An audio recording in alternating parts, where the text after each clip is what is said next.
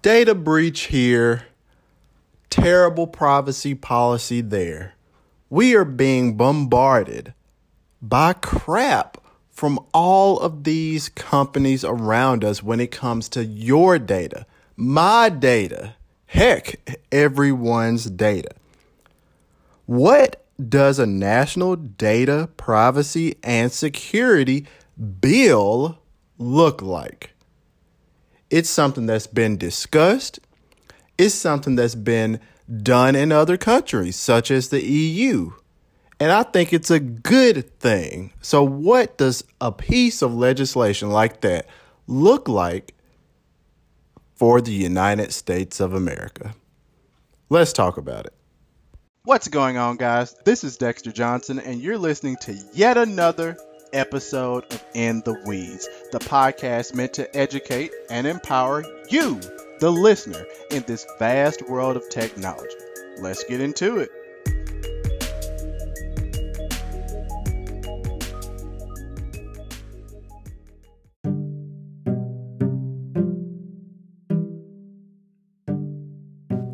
So let's get into it. One of the first things that I would love to see is for companies and governments to truly be held accountable for data breaches and the selling of our data. So I'm sure that you guys remember the big debacle regarding Equifax and, that little data breach, which essentially compromised every tax filing adult in the United States of America. I feel like they were met with a slap on the wrist. And then, what do we get in return? $1, $10, maybe, if it even all lasts. And then we get their terrible, crappy identity protection. So tell me, why on earth should I trust you taking care of my identity when I can't trust you to begin with the data that you already had? It really doesn't make any sense. And honestly, this is going to sound harsh, but it is what it is. Jail time.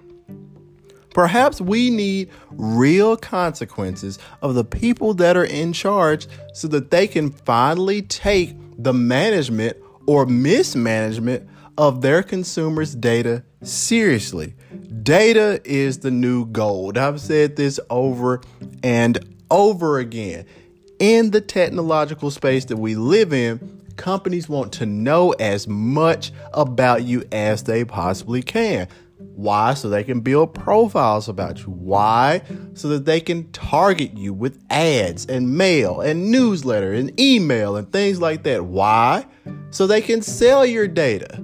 So they can somehow try to influence you. So they can somehow try to steer you in a certain direction to do something. So they can get you to try to buy some crap.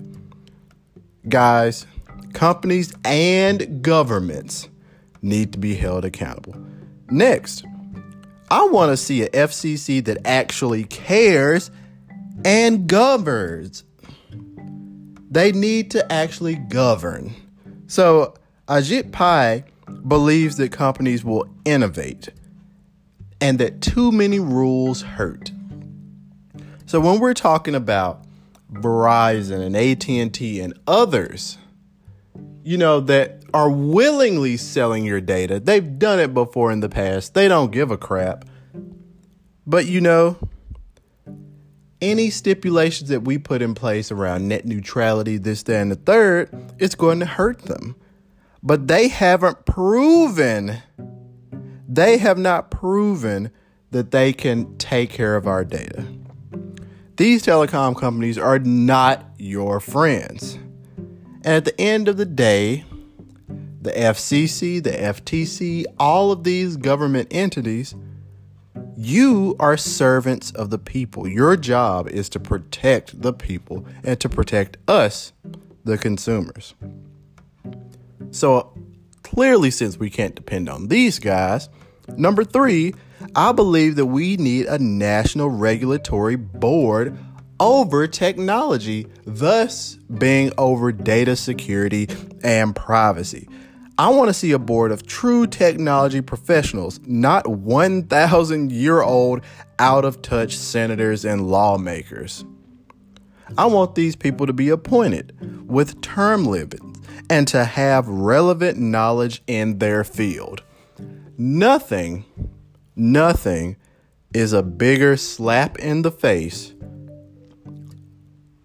to have someone tell you about technology or to have someone try to govern technology that can't even explain technology.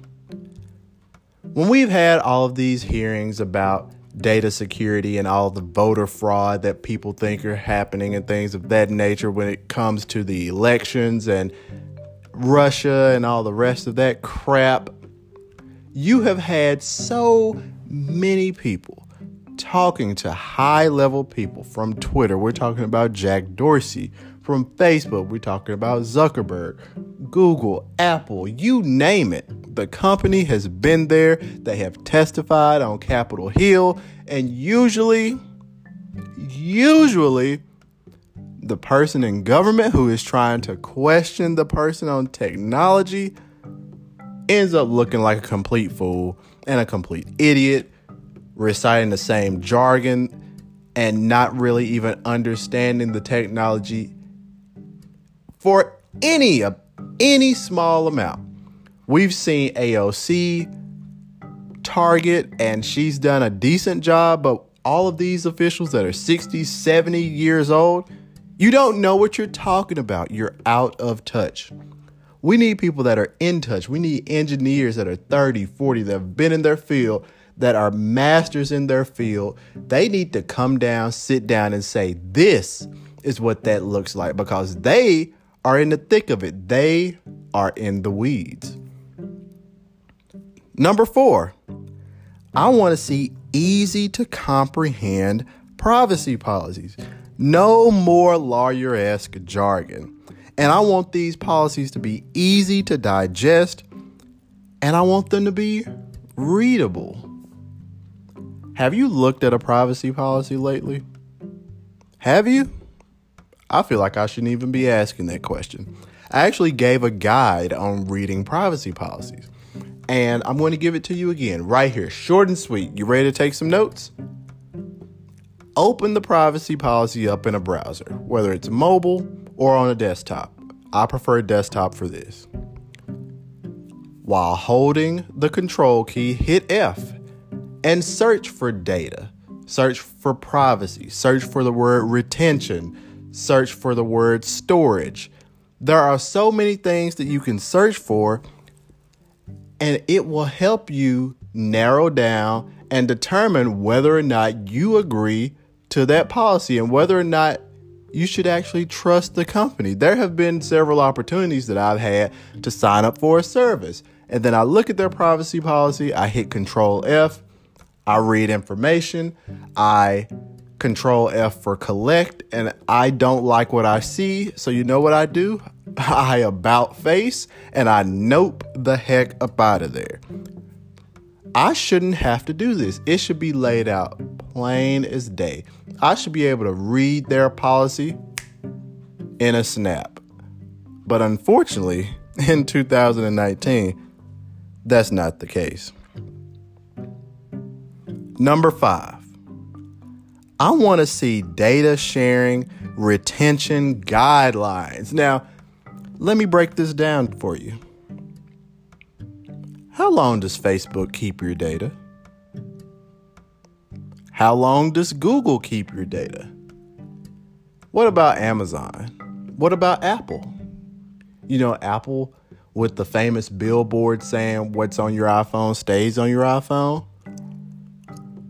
who got caught with their hand in the cookie jar regarding Siri and human listening, which was, all the companies did it. I don't think that's that big of a deal. What about that? How long do these companies retain our data? Now, we know, as someone who works in technology, in order for us to understand how you use our products, in order for us to understand ways that we can potentially make it better, we need to collect some type of statistics. We need to know how long do you have the app open. We need to know what are you clicking. Because what if you need to click something else? What if you're staying in an area because you're confused? We can ask for feedback. But we don't need to keep that data all of the time. There's no reason that your data should stick around a company for eternity. You should be able to go and delete that data in a quick and concise manner. And that leads me to my last point. I want to see excellent, not just good, not just okay, not just marginal. I want to see excellent privacy dashboards. And I'm going to give you one company who has an excellent one, Google.